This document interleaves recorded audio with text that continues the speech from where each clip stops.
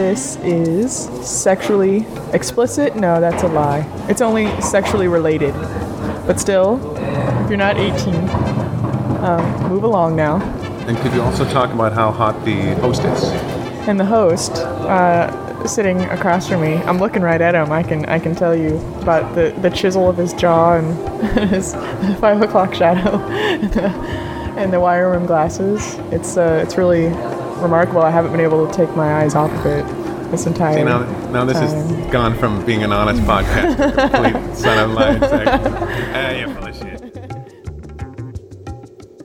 Hi, and thanks for downloading yet another episode.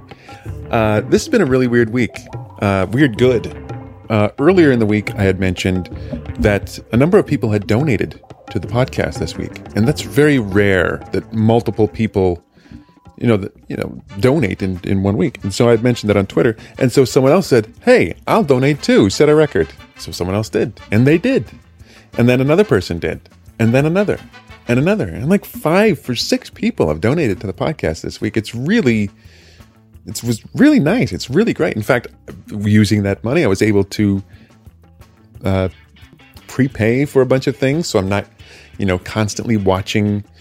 Remembering, I've got to prepay this. So I prepaid a few months in advance on a bunch of stuff, and so it was really, really helpful. So, if you're listening to this and you were kind enough to donate, thanks. You helped set a record this week. Also, I'm not sure if you've been keeping up on your porn news in the UK.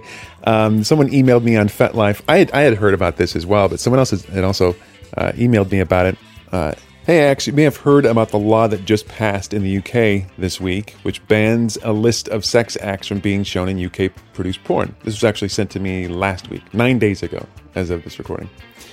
There's a lot of info in this link. They sent me a link. The laws are introduced with no debate in Parliament.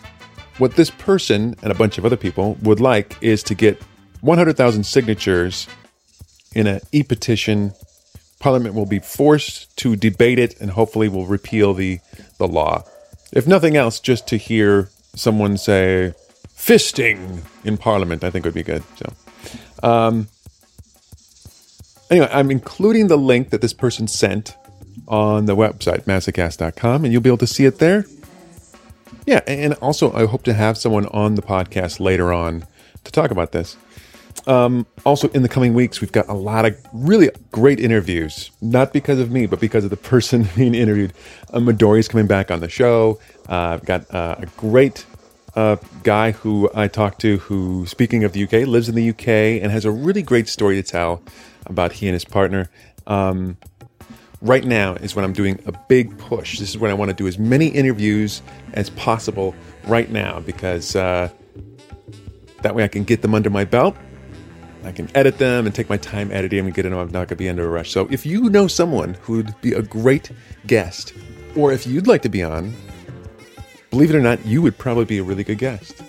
Just, you can connect with me on massacast.com. You can go to FetLife and connect with me there. Username is Massacast. And yeah, we can talk via Skype, or if you're in New York, we can talk locally. Yeah. Always interested in talking to multiple types of people. Doesn't matter if you're straight, gay, or bi, or switchy, or whatever. Always interested in talking to new people. This episode, it's someone who's been on the show a couple times in the past and is always really, really good. Lee Harrington, who, so many of my friends are moving to Alaska. Lee moved to Alaska since the last time we spoke to Lee. And so we talk about the Alaska scene. We talk about Lee's new book. We talk about the complexities of being in a conservative area, all that and more. Here's Lee Harrington. So this is going to be interesting. This will be our first long-distance conversation, I believe. And and we're both ill in different ways. I'm recovering from spine surgery. You're recovering from a cold or flu or something of the like. Yeah, the Alaska dry air thing that happens for me this time of year. And it doesn't help that I went and visited family out in Hawaii a couple of weeks ago, and so I was surrounded by the beautiful humidity, and as an asthmatic, just taking that in and feeling so much better. And then came home to fall/early winter Right. in Alaska, which is so profoundly dry. Well, let's talk about it. You actually, you're the second person who's a friend of mine who's moved to Alaska. My other friend who's also in the scene, who moved up there she's been up there about 4 years now or something crazy like that. And, she loves it. What was the reason for you? What brought you to Alaska? Love. Well, that's the best reason, I suppose. Yeah, it's stuff that I was having in my life in New York, wrapped up and moved into a different point. And I was trying to figure out where I was going to move to next. And I'd been seeing someone up here in Alaska for about a year. And she and I made a decision to do an experiment for 6 weeks, which had actually been a proposal by another partner of mine. Oh, as a joke, go spend 6 weeks with her. And we went, let's try it. Let's see what happens. And at the end of 6 weeks, I did the math of how much a storage unit that I had all my stuff in New York cost. Right. Which, as a New Yorker, you could appreciate. And I looked at the shipping costs for moving everything up here, and we moved all of my worldly goods.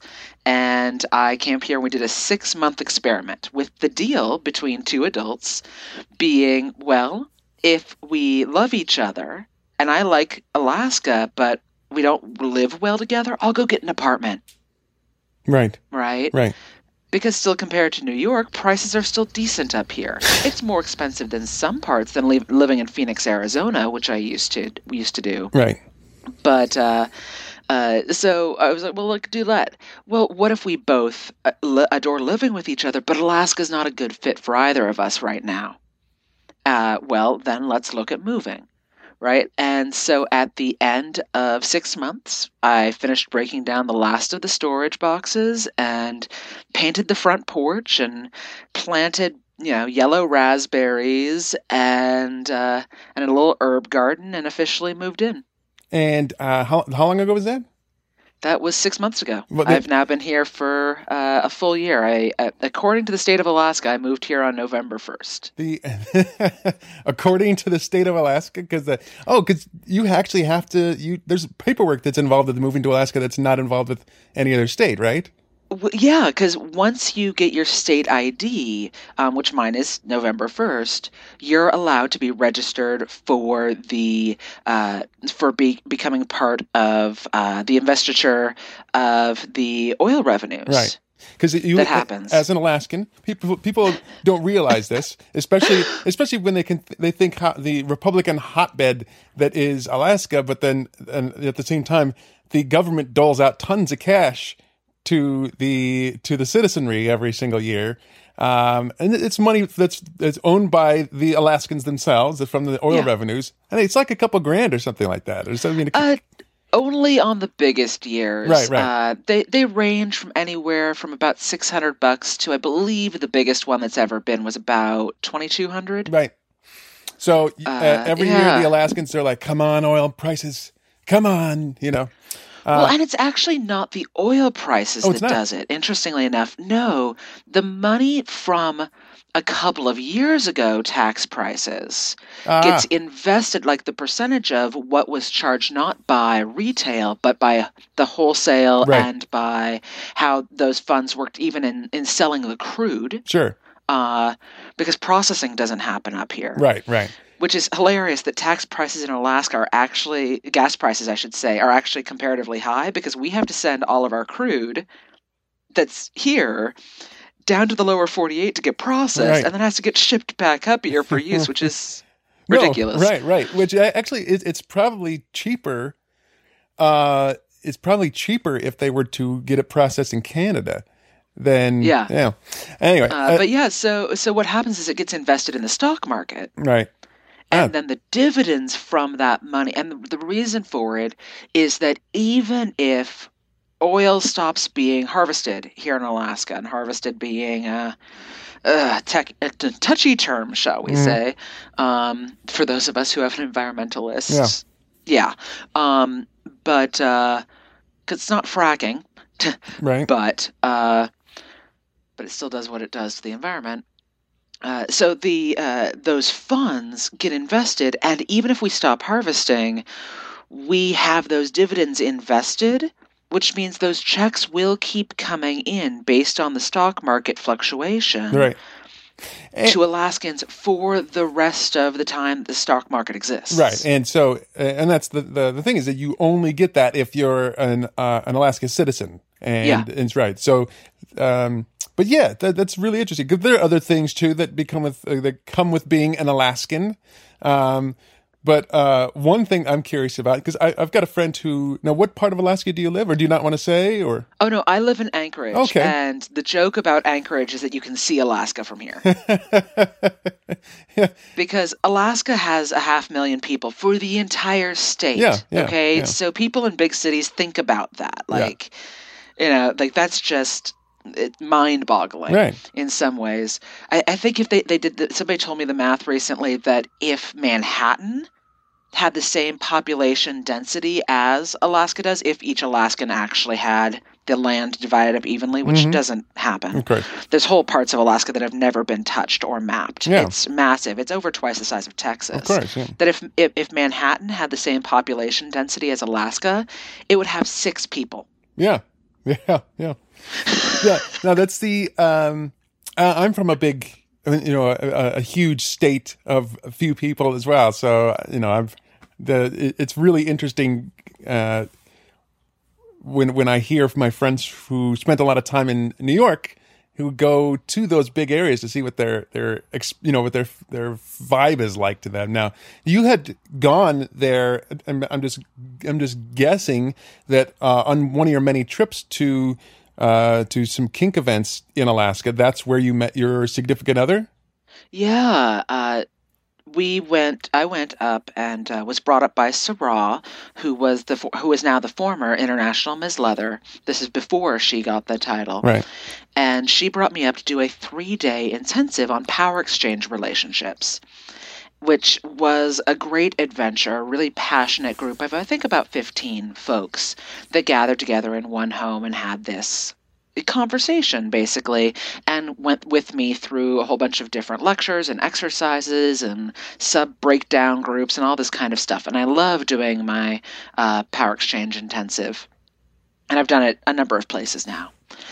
And it was really interesting that she was one of the people in attendance, but she was just some person, right? It's not like I went out and chicken hawked or anything like that, because I've had people be like, oh, you go out and do all this stuff. And I'm like, you know what? Every once in a while when I'm at an event, I find a peer who happens to be in attendance and we end up playing. Or somebody who has been around the scene for the same length of time or whatever it might be. Because I'm traveling, and it's fun to have the occasional pickup play. But this is someone that we didn't even play over the course of the weekend. We ended up the next day after the conference. Sarah was actually pretty busy, and my sweetie Butterfly ended up saying, "Hey, have you seen Alaska? I'm happy to. I don't have work on Monday. Do you want me to take you down to the animal conservatory conservation space? Do you want to go down and see a frozen waterfall?" And I'm like, yeah, that sounds great.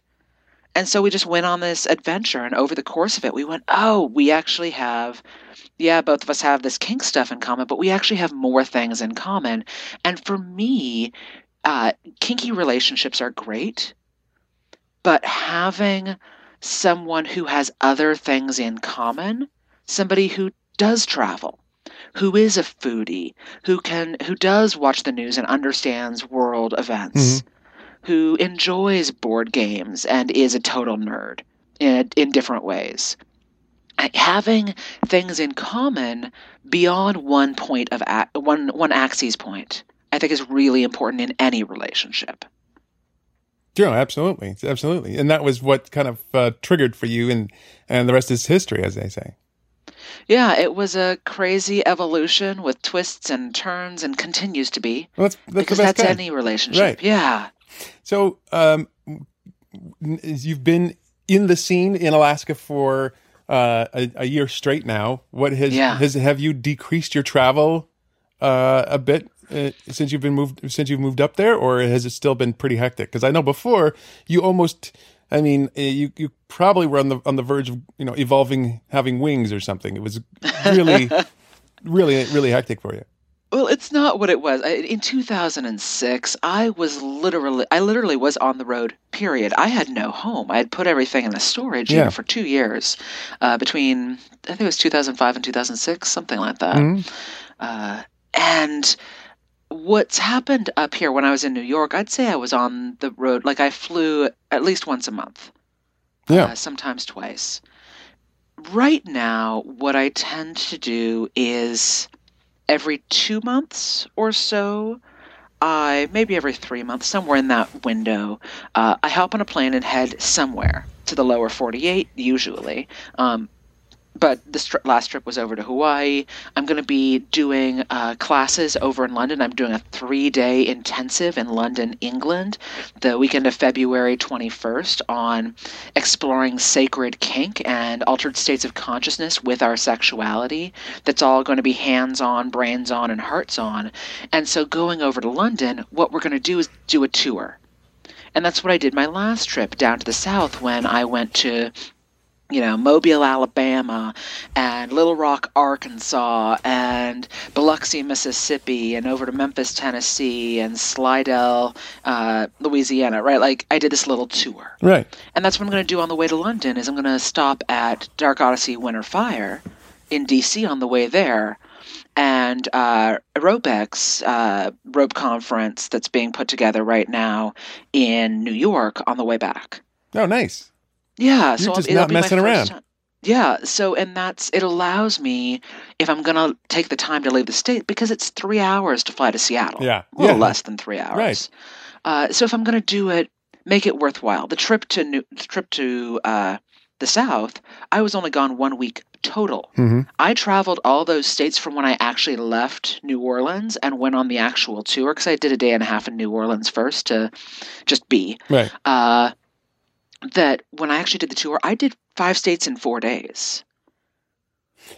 This trip is going to be more leisurely because I'm going to do 5 days in D.C., a week in New Orleans, and 5 days a week in London, and then 5 days in New York before heading home. It's going to be a lot more casual pace. Yeah. Well, good for you. That's great. Glad you're able to enjoy it. I'd like to know sort of your findings of the Alaskan kink scene. Yeah. What is that like compared to New York? Or obviously, I'm sure there's quite a bit of difference. But what is what's the vibe? Is the vibe different in some way, or what's that like? Well, it's fascinating. I would say that there is 3 distinct kink populations up here. One is the men's club, which is the Frontier Men's Club, which is a gay men's leather club that is a backpatch organization that has traditional color guard systems and runs the Alaska Mr. Leather competition, who are an excellent group that are very much in the traditional Leatherman's Club perspective, right? Sure. The second group is actually going to be launching soon, the Alaska Center for Alternative Lifestyles. There's going to be its own space. Like, they've actually rented a space. It's being renovated. There's going to be a library, occasional play parties, classes, rentable opportunities there for people to do their thing, right? Mm-hmm. But they run play parties. They do 3-day intensives. They're the folks that brought me up. And tend to do a lot of, small special events. And I'd say their population is a little more of an experienced player organization, a little bit more education, and on a more 3-day intensive kind of level experience. Mm-hmm. And they run a munch every Wednesday. And then there's a third group, which is tied up north, that has a big, playful play party every 2 months. and their munches are at Barnes and Noble. The first one is a smaller munch, right? It happens at a small coffee shop off the beaten path that has amazing chocolate. Oh my God, this venue does all homemade chocolates. And the second one has their munch at Barnes & Noble. So you can get the idea of one that's a little more private and a little more intimate. The other one clearly is happening at Barnes & Noble. It has a younger population to it for the most part, a little more upbeat, a little bit more playful, but at the same time has a more exposed approach to it. And they do every month a rope social where people get together and play with rope. And so you've got three very different vibes. There are people who walk between all three. There are some people who find a really comfortable home in one of those populations. And there are people who I know in the scene who only show up to the kinky book club that happens here that's not run by any of those. It's run by a couple that moved up from Florida, and they used to have a kinky once-a-month book club there, loved it, and so they moved it up here to be able to literally have people choose a book. Right. And then discuss it. And the books have been everything from they did the first book of the Marketplace series. Oh, wow. And were able to get Laura Antoniou to stay up because we're 4 hours behind New York. Sure. And she stayed up until 1 a.m. her time to do a streaming, live Skype session Laura's with awesome. us as we discussed it. Yeah, That's it was great. totally fantastic. That's great. Yeah, so you've got this diversity. The challenge being that Alaska is a red state. Alaska is a conservative state. And so there was a venue that was being used by ACAL, the Alaska Center for Alternative Lifestyles, that they were first exploring, that they were upfront with their landlord about who they were and what they do. They'd been renting for the venue for a long time for play parties. And the cops, it's not illegal here. Right? There is nothing illegal in the state of Alaska about exploring various alternative lifestyle and kink play. Nothing. And so, the producer was upfront with the cops. Everybody was on board until someone decided who had a different take on what was appropriate, decided to report the behavior to the local, to one of the local really strong, born again churches, who then decided to protest, who then got the venue shut down. That's weird. The thing is that it's the one thing that always surprises me about red states is that there's always this conflict of personal freedom except Jesus, right? It's this constant, and I don't know, it's just so bizarre to me but Jesus almost always wins over the personal freedom thing, it seems to be, unless there's money involved. And there's a fascinating piece to me about how people approach their passion and connection with Christ. Yeah. Because on that tour down to the South, I got to meet a handful of kinksters who were really passionate Christians. And they were sad about, we go to church every Sunday.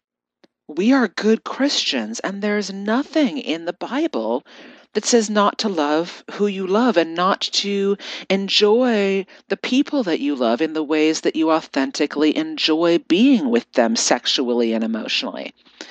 There's nothing in there about kinky sex. And so they were really sad about practicing Christians being mad at people who are kinky and trying to shut down what they do. And then they were also sorrowful about kinksters saying, oh, those Christians this, oh, those Christians that, because they're like, we're good Christians. Why are you hating us too? And so in the case of Alaska, what ended up happening was that they ended up shutting down the venue.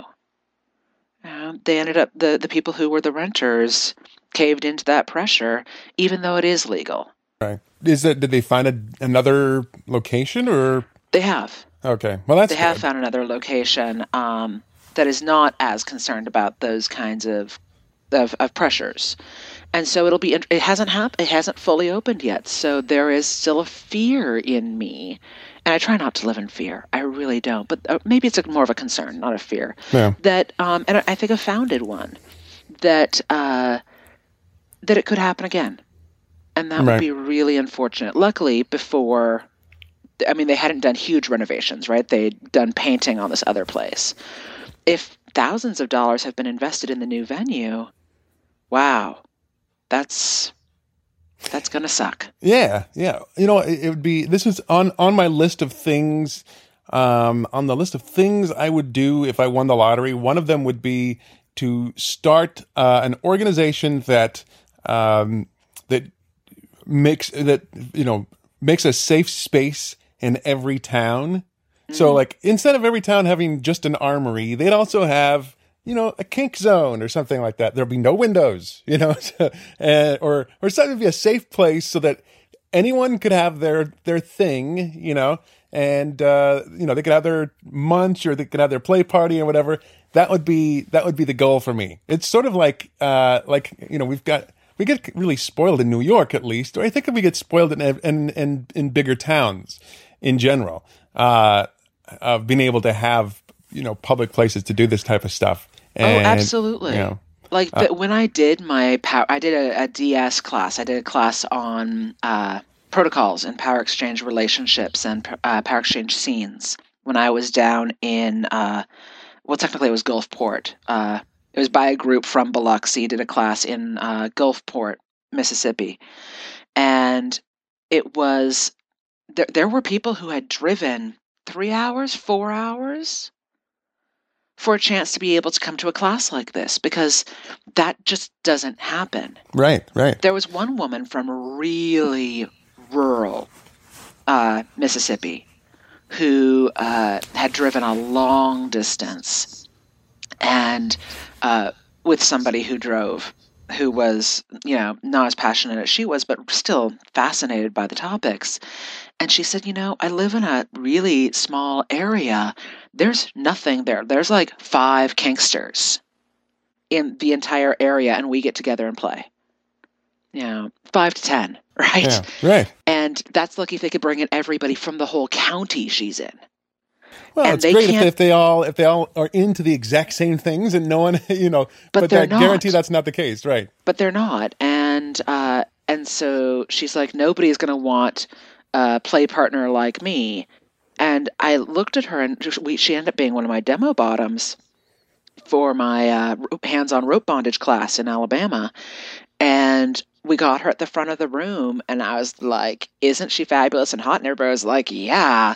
And she was just astounded that people would be into a rope switch.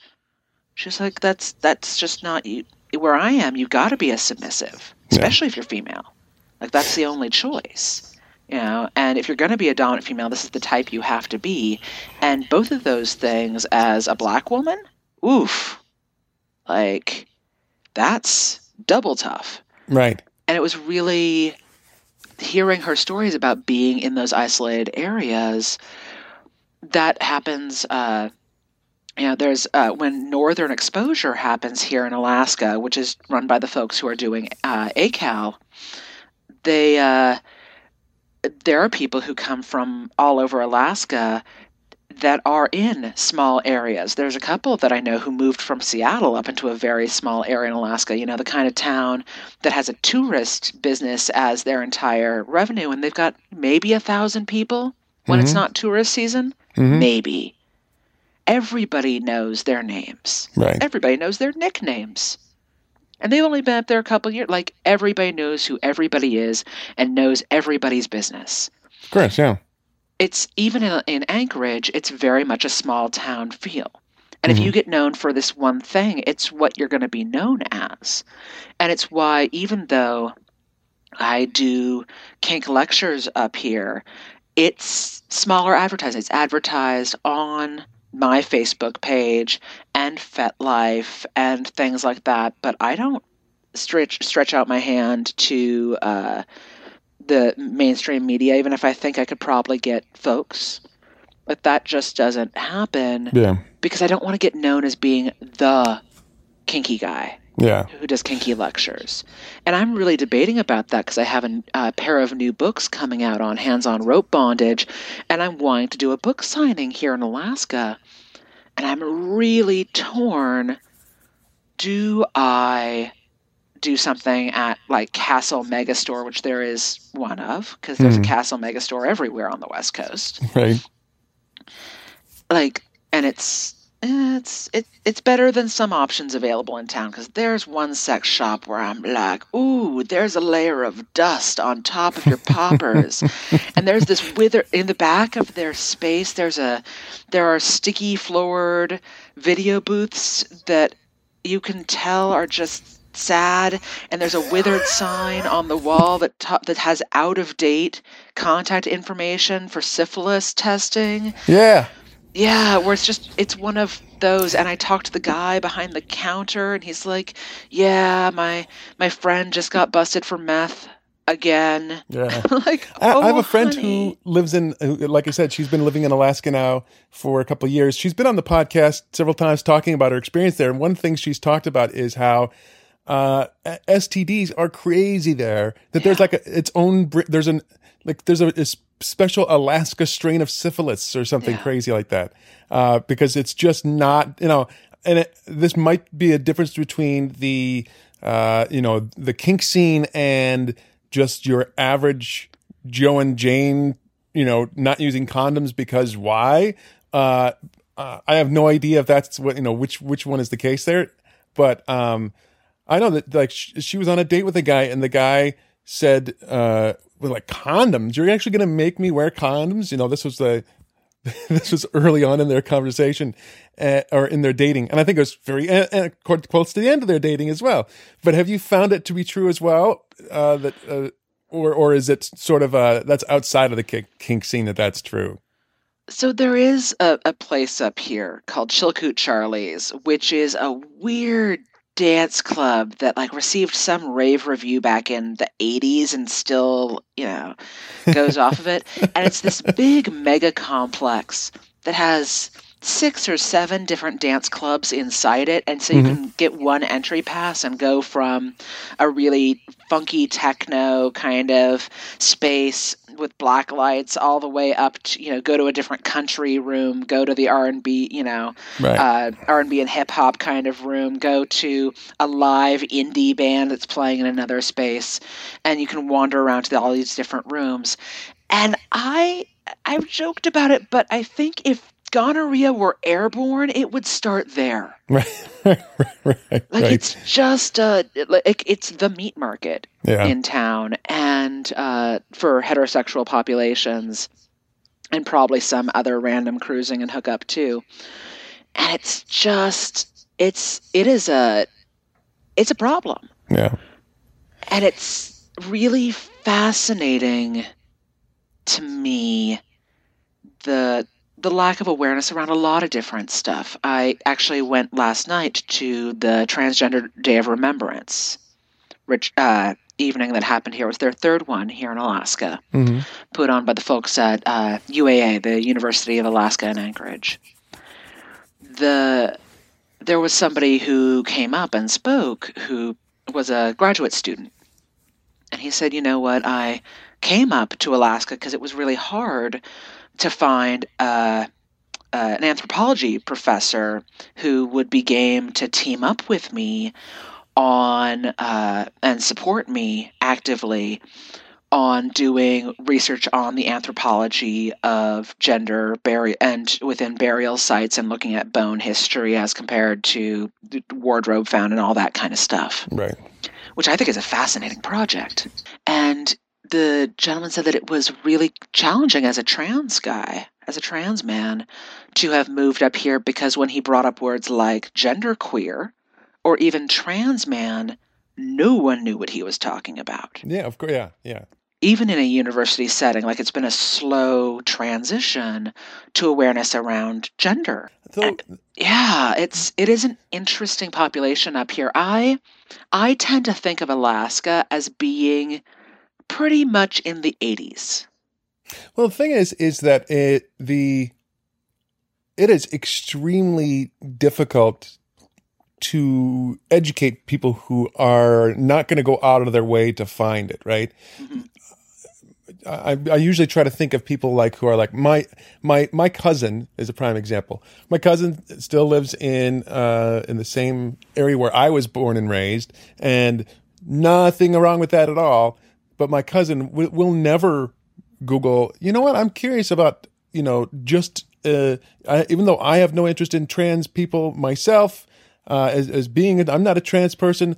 I think I should Google this to find out more, so that in the event someone crosses my path, that I can make sure that I relate to them on a way that's respectful. They would never do that, right? So the only way people will ever get educated about this stuff is you think about like what was the early, probably the earliest exposure to. At least to their knowledge, my cousins and my relatives, what was their earliest exposure to, say, someone of someone who with an alternate sexual preference that was not that painted them as a human being, right? Mm-hmm. Well, that probably was something like Will and Grace, right, or something like that, because every other portrayal was like as a joke. Oh, it's Jack on Three's Company has to act gay, so but even Will and Grace wasn't like. I would say that's a big stretch to say that was some, but it was a fairly groundbreaking thing for those people, right? Absolutely. Right. And so we're not going to get, and it's going to take something like that to happen. And we are seeing it like on, Orange is the New Black, right? That's maybe the closest, but we don't see any real discussion about it and it's going to take something like that to happen, which is probably decades away before someone in Alaska or someone, where I was, in the Great Plains, for someone like that who's just going to find out about it on the periphery. That's otherwise, I have no idea how it's going to happen. I think those things are starting to happen because Chaz Bono was on Dancing with the Stars. Okay, sure. Right. It's a more liberal show in many ways, like the likelihood of somebody really investing in that who, is a big tough lumberjack living out in the middle of the bush, right? And this is something to consider as well. When I say the bush, I mean that people are still like, it's 10 days after the election. The votes are still moving in. Yeah.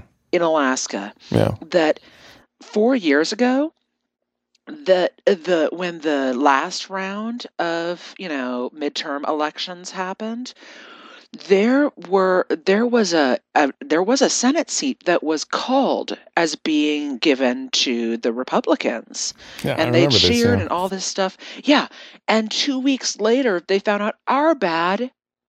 Yeah. It's actually 3,000 votes in the other direction. Yeah, I remember With only this. 500,000 people in a state, 3,000 votes can win an office. Yeah. And it's amazing that more people here don't vote, because it can be disheartening in states that have 30 million people, right? Yeah.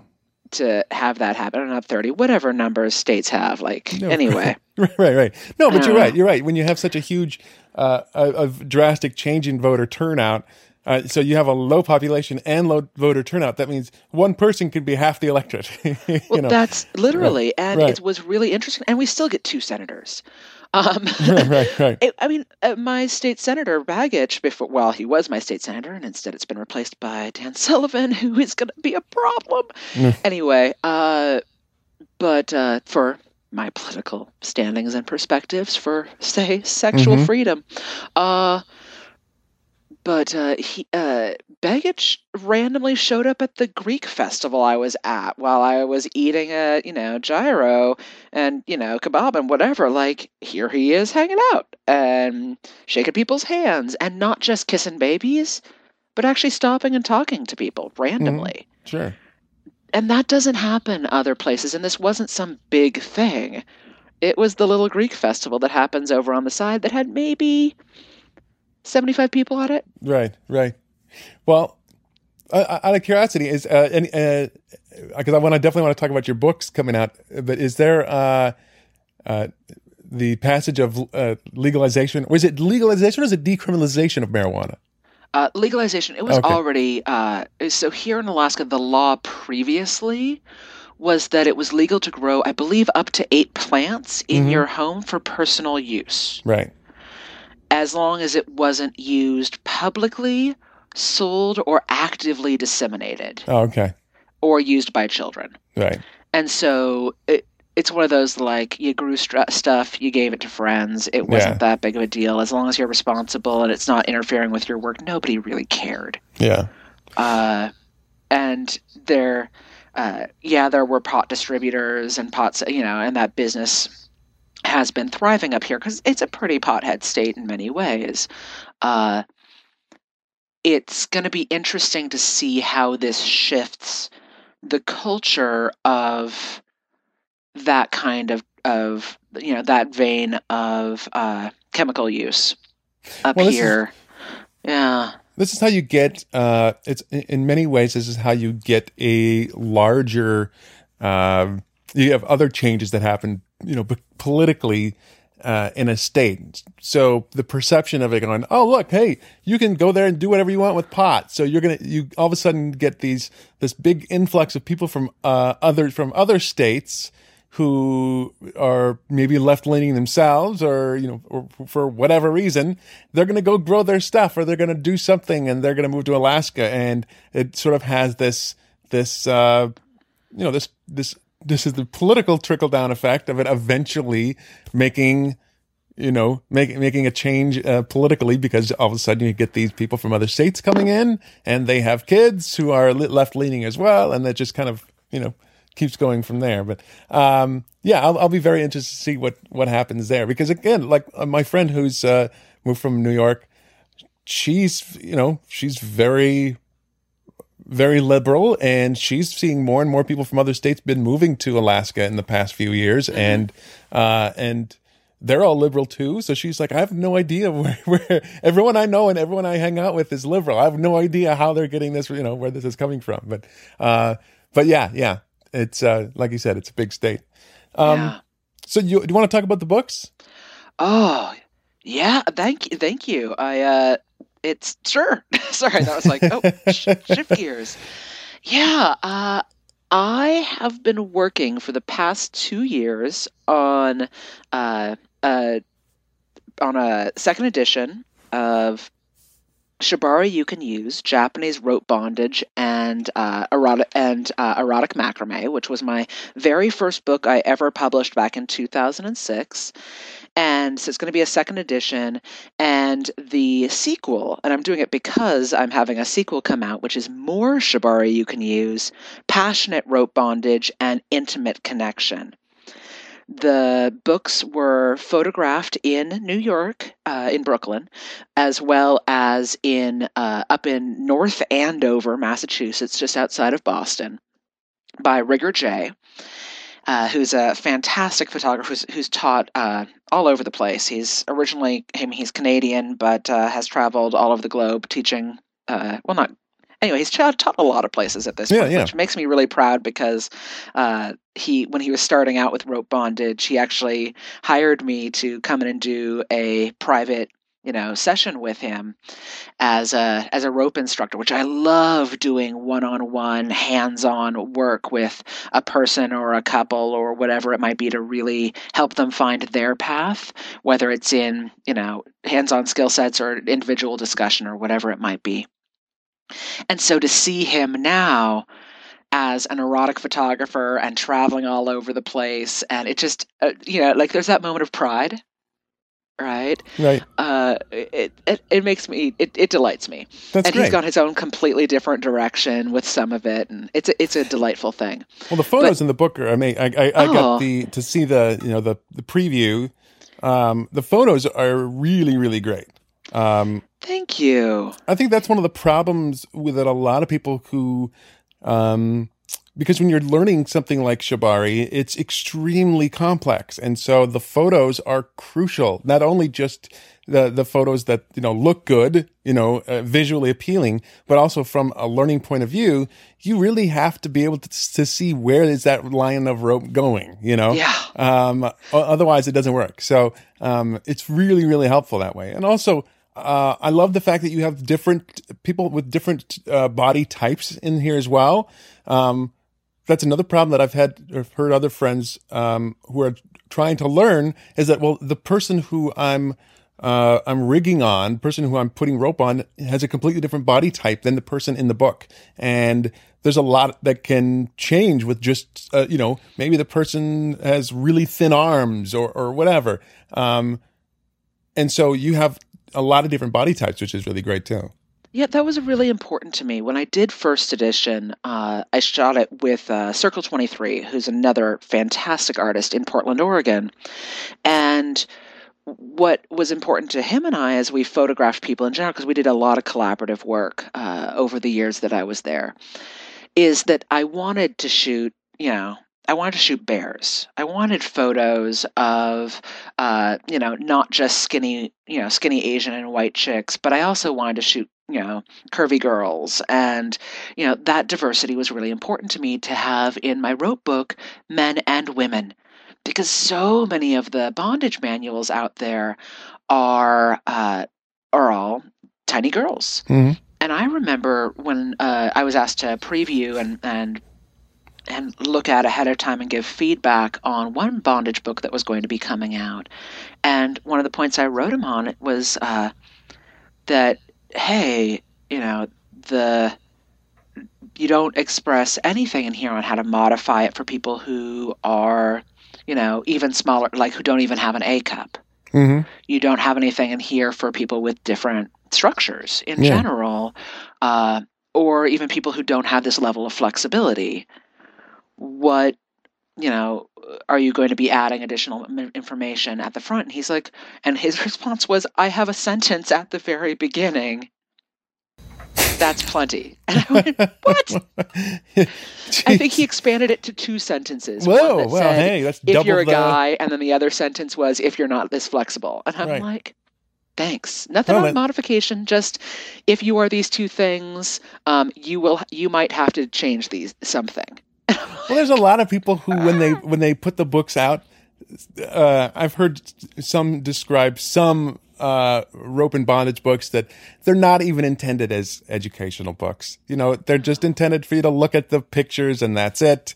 And if you happen to someday, accidentally use it as an educational book and you accidentally learn something from it, then that's all an accident too, But this is, looking at them, it's very clear. You've put so much time and effort into the instruction, and here's how the rope should look on the floor, or this is what the loop looks like. It's really, really in depth. You put a lot of time and effort into it. Yeah, we really did. And I also tried to add a lot of humor to it because, for example, in book 1, when I am teaching how to do a crotch rope, right, it has step 1, find a crotch. And has has me pointing at someone's crotch, pointing at my model's crotch. Right. And it's humorous, but it also allows me to say things like, if someone has external genitalia, you're going to make sure that you need to make some choices ahead of time. If someone has genital piercings, you're going to need to make some choices ahead of time. Yeah. Some people want the rope to the side. Some people want it straight through the center. This is a chance to communicate with your partner. And so to me, it's an opportunity to be humorous. Like in book 2, there's a photograph that isn't in the step-by-steps that has a guy in a PVC shirt who's this just sexy creature, and he's holding a pillow that he's tying a chest harness on.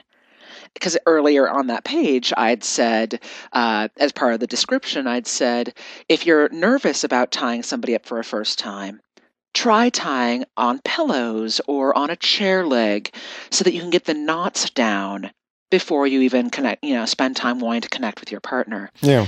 And so in the subtitle under the box, it says something akin to, wearing fetish wear while tying up a pillow is completely optional. Well, there's a lot of stuff in the photos too. Like you can tell just by the photos that you really like the people you're tying up, either on a friend level or more. You can tell that you've got a connection with the people you're tying up. Which was hilarious because actually about a third of them I'd never met. Really? That surprised me. And I think for me that comes from the blessing I've had of having taught, all over the place for the last 15 years. Right. Is that I've gotten to meet so many different people and find that almost every person I have encountered, I'd say every person I've encountered, I've found some spark of beauty in. Right. Some spark of, like, even people who I profoundly disagree with on something, I still have that moment where I'm like, oh, but they're passionate about their kids. Right. Well, that's great. That's great. I think also, I would imagine that a lot of these people have connected with you, either whether you know it or not. They've seen you give a presentation or they've read some of your work in the past, so they already have a built-in connection with you, if that makes sense. Yeah, right. or were connections with Jay. A number of the models were friends of Jay's, and so there was a connection in some way. Yeah. What I loved, though, it was really fun that, let's say because I did 2 days in Brooklyn, we rented out one of the spaces that is used by Clawtex, which is a latex clothing company that produces stuff in Brooklyn, and with a K, Clawtex. And when we set up this space, I told people, okay, these are all the people we want to work with in New York. I have 8 of you who are showing up each day because I want 4 or 5 people each day. I don't want all of you on one day. It just isn't going to be usable because I want each model to be in about 3 different concepts. Mm-hmm. And so we randomly arrange things. And sometimes in some of one of the shoots up in Boston, we had a couple show up. And so we did a lot of stuff with them together, but a handful with them, doing stuff alone, or me rigging one of them. But they wanted to do stuff together. And I'm like, they didn't want to be randomly paired up. And we're like, awesome. That's great. But having these people who hadn't met each other before and these moments of beauty, like Scotty Thompson, who is the big guy. Like, you'll see this guy who looks like he's straight out of Tom of Finland in the books, and who is this really hot, yummy, furry, like slightly furry, long-haired, masculine, very masculine energy dude who's a sex educator out of Minnesota. He came in and actually visited me. He's my leather brother, and he came and visited me in New York and modeled with us for the weekend. And then we had Calico, who is this beautiful, sweet, sensual, little tiny fetish model. And they'd never met before, and pairing them up to have her standing over him, grabbing onto his ropes and looking him in the eye. They had this moment where I'm like, whoa, fireworks are happening. Let's get these photos in. And afterwards, it broke. And that moment of connection was so authentic, so beautiful. And then afterwards, it didn't turn into I didn't create any relationships, but it turned into a playful friendship after that. And they're like making fun of each other as they're eating burritos and all that kind of stuff. That's great. It was really lovely to get to see how people connect. And my hope with the book in those ways is that people will see pieces of themselves. If they're an older furry guy, you've got Nayland in there, who's another sex educator out of New York, that I got to pull in somebody who is, of an older body type, which super sexy, amazingly hot guy, but who has a different frame than I've seen in any of the bondage books. And you have to take Nayland's account.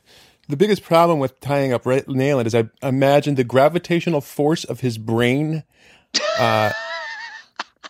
He is. I've said this on the show, and I'm not going to apologize because I'll take this to my grave that Lee, you're an amazing person, and I'll always say that. But Nayland Blake may be the greatest human that ever walked on the face of the earth. I could be wrong, I could be wrong, but he's up there. No, he is amazing. Like, absolutely fantastic. And I was blown away by the people who were game to be in this book. Melina Williams. Well, right? yeah, but you and Melina, I mean, that's what I'm talking about. Is that there's times you can tell the people are really, in the photos are really connecting. Yeah, they really were, and I absolutely loved it. Just seeing how each person rose to their own energy in it and embraced who they were. One of my models up in New York, we had her in a hair tie. We were doing a step-by-step technique of how to tie up someone's hair for anyone who has 3 inches or longer hair. And I've got some ideas in the book where it's like, if you don't have 3 inches of hair, here's another idea. Right. Just to be a little wicked, because I'm like, I don't want people to be left out because they got short hair. And we've tied up her hair, and I've got the rope in my hand. And like I was trying to be menacing and like, pull on the rope. And she turns towards Jay with this total Muppet look on her face and is like, ah! And I'm like, we ended up using the photo in the book at the very end because I, again, randomly made a comment of like, make sure that you're authentic in who you are. And if you want to be playful and have fun with this stuff and don't want to explore a deep power exchange, cool.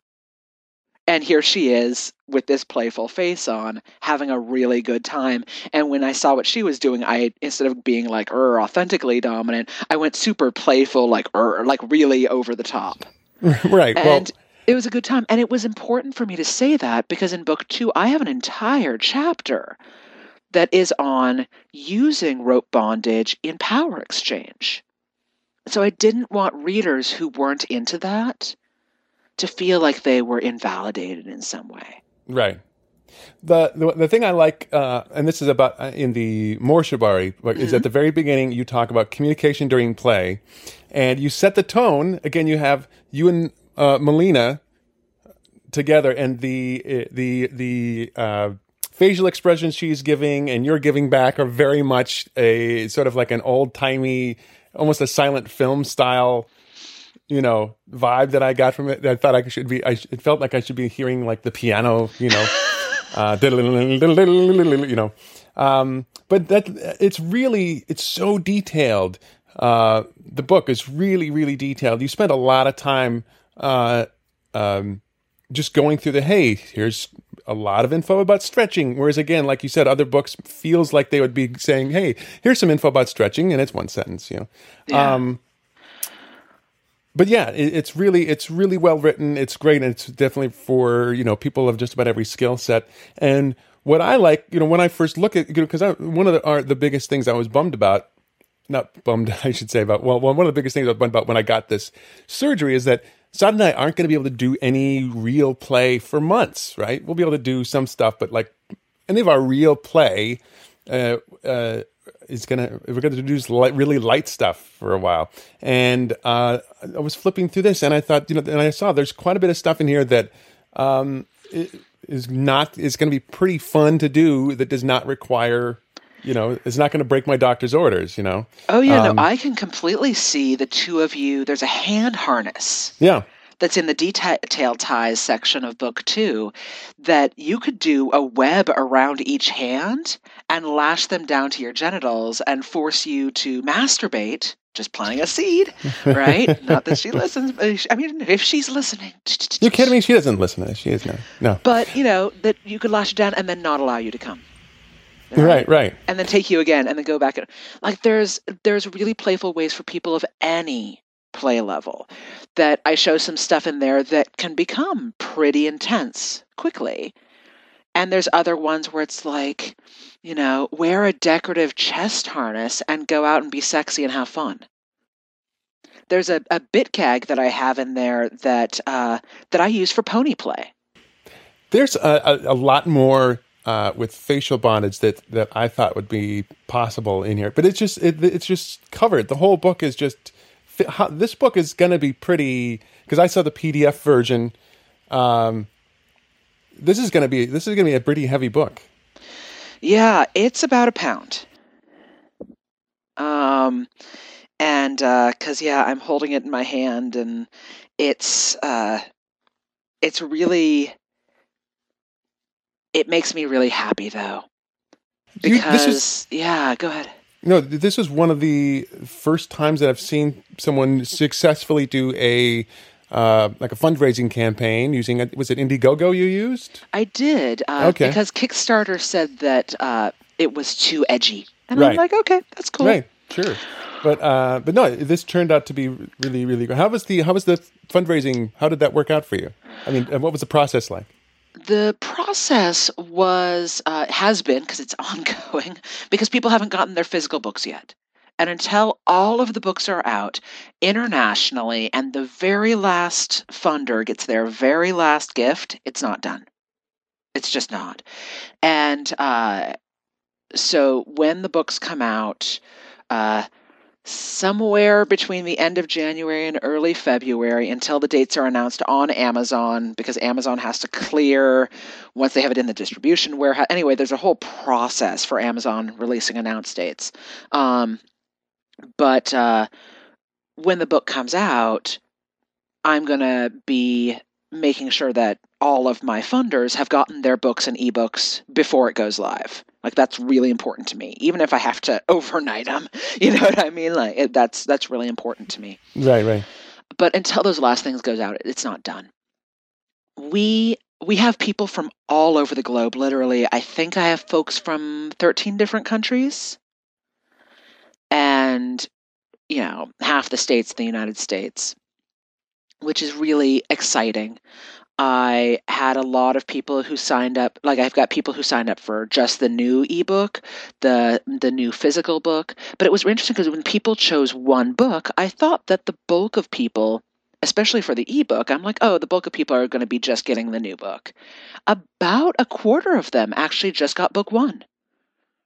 Because they're like, I just want to explore rope bondage, or I've seen your other stuff, or I've heard good things, or I'm not really into rope, I just want to see the intro one. And I'm like, wow, that's really cool.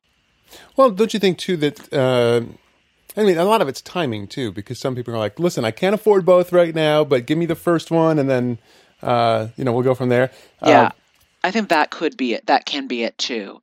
And so it's so we had a number of different funding levels, that and support levels, I should say. And on top of the ebooks and the print books, we did signed books.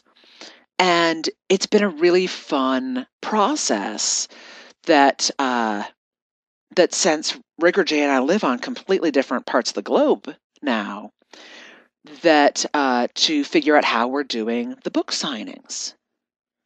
So that was an exciting process, and because we both wanted to actually physically sign the book, not just do it, because I have a little digital signature at the back of the book for me and my acknowledgments, but we wanted physical signatures in the front of the book.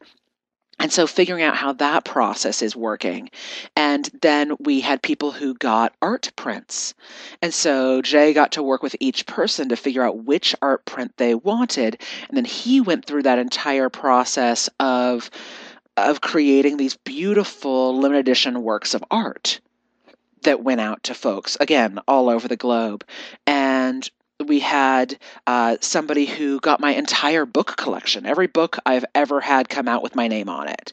And and basically building her library. And that was really exciting. We had two funders at the $1,000 level that got original work of art by me. And that was a blessing. And I've done one of the two because I got permission from the other one to wait until the book was done, and just focus on that. And I'm like, okay.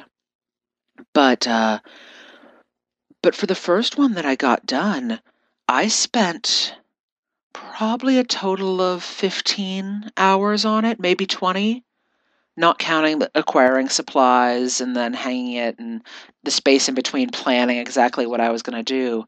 But I built a three-dimensional spirit catcher, dream catcher, with a spirit catcher inside in two of them inside each other, as a blessing towards them trying to have children. Ah, And the nice. whole thing was about this, about the life that will be coming and about their life together and building a family.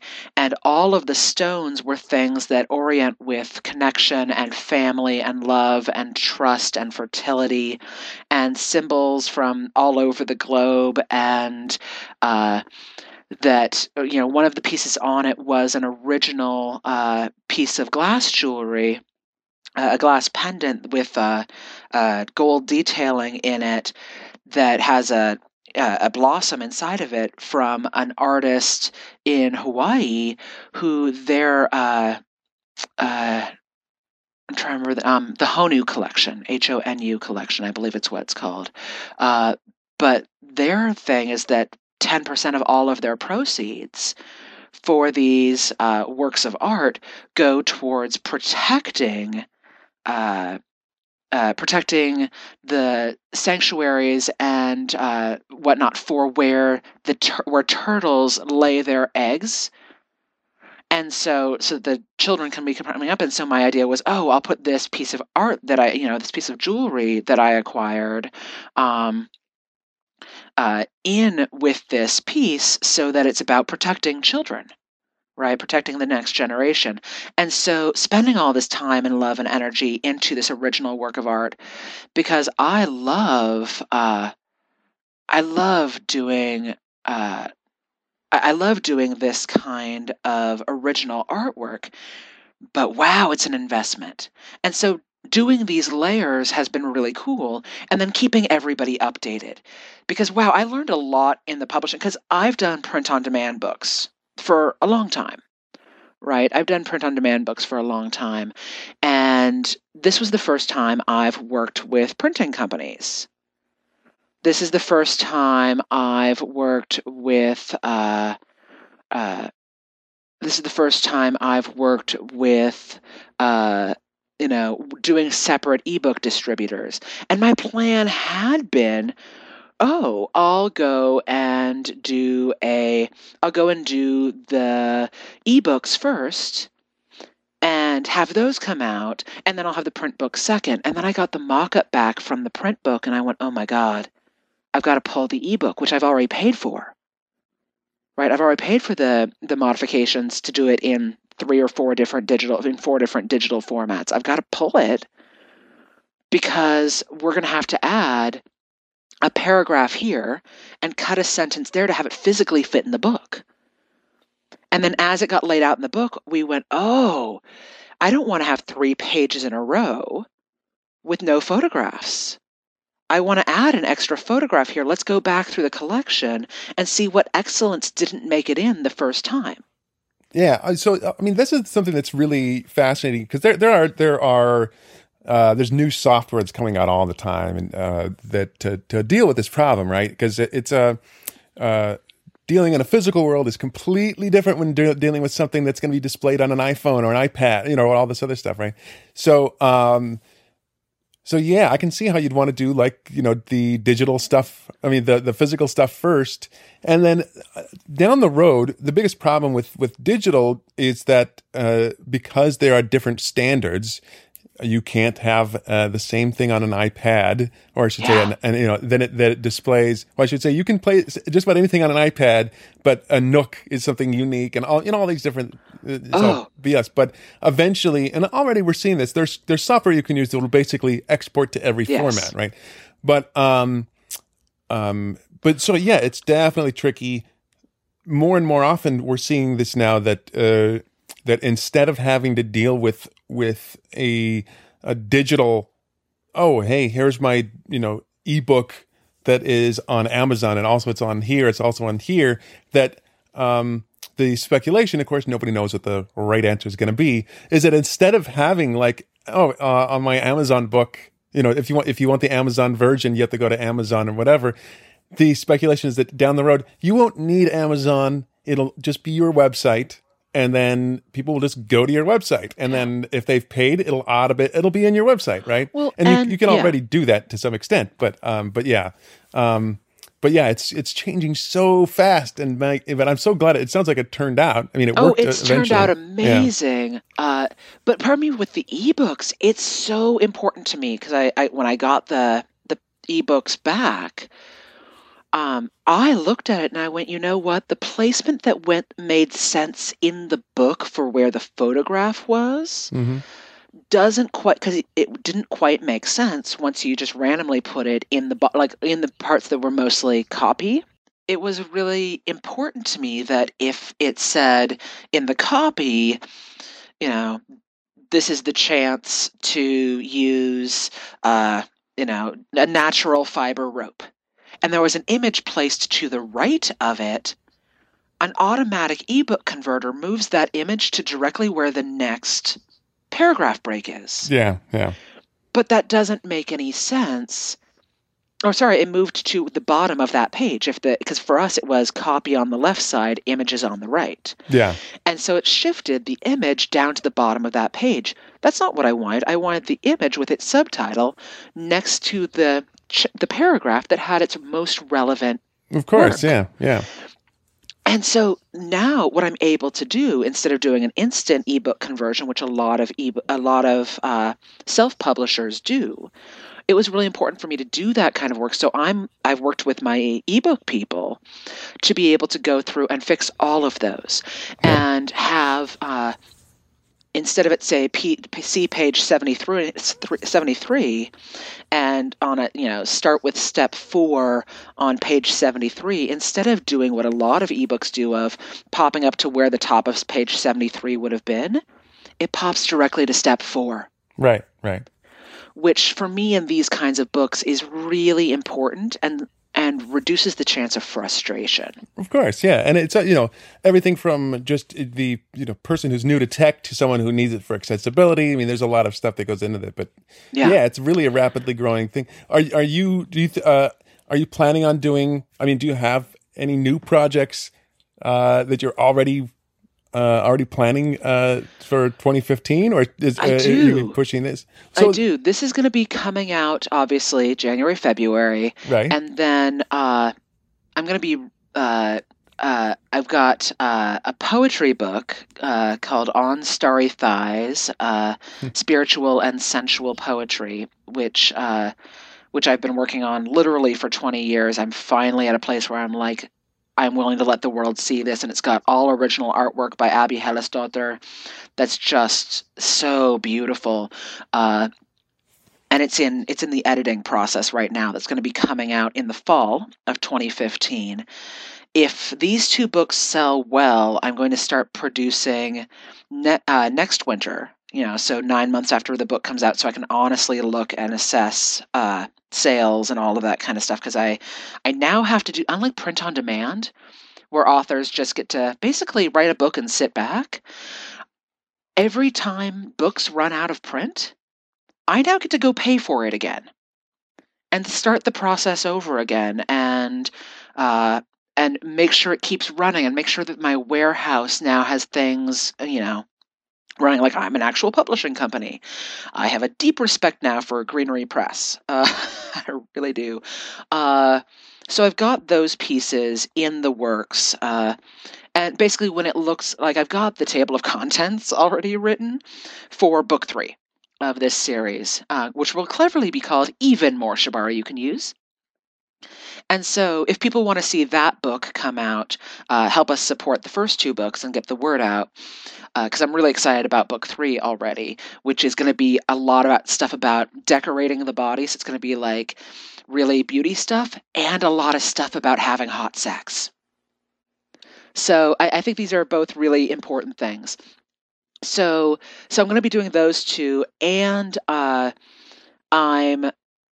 got a couple of other books that are in the operations right now, but those are still being written. And I'm thinking about approaching an author or 2, because now that I actually own a full-blown publishing company, I'm going to be approaching an author or 2 about possibly doing a work for me that fits within the neat genre that I want to cater to, which is... So I want to be in a middle space between my work. If you want to look at other publishing companies, is going to be in a Venn diagram space between Megalithic Publishing, which is a pagan publishing company, pagan and magical publishing company, Greenery Press, and Asphodel Press, which mostly does Power Exchange and DS books.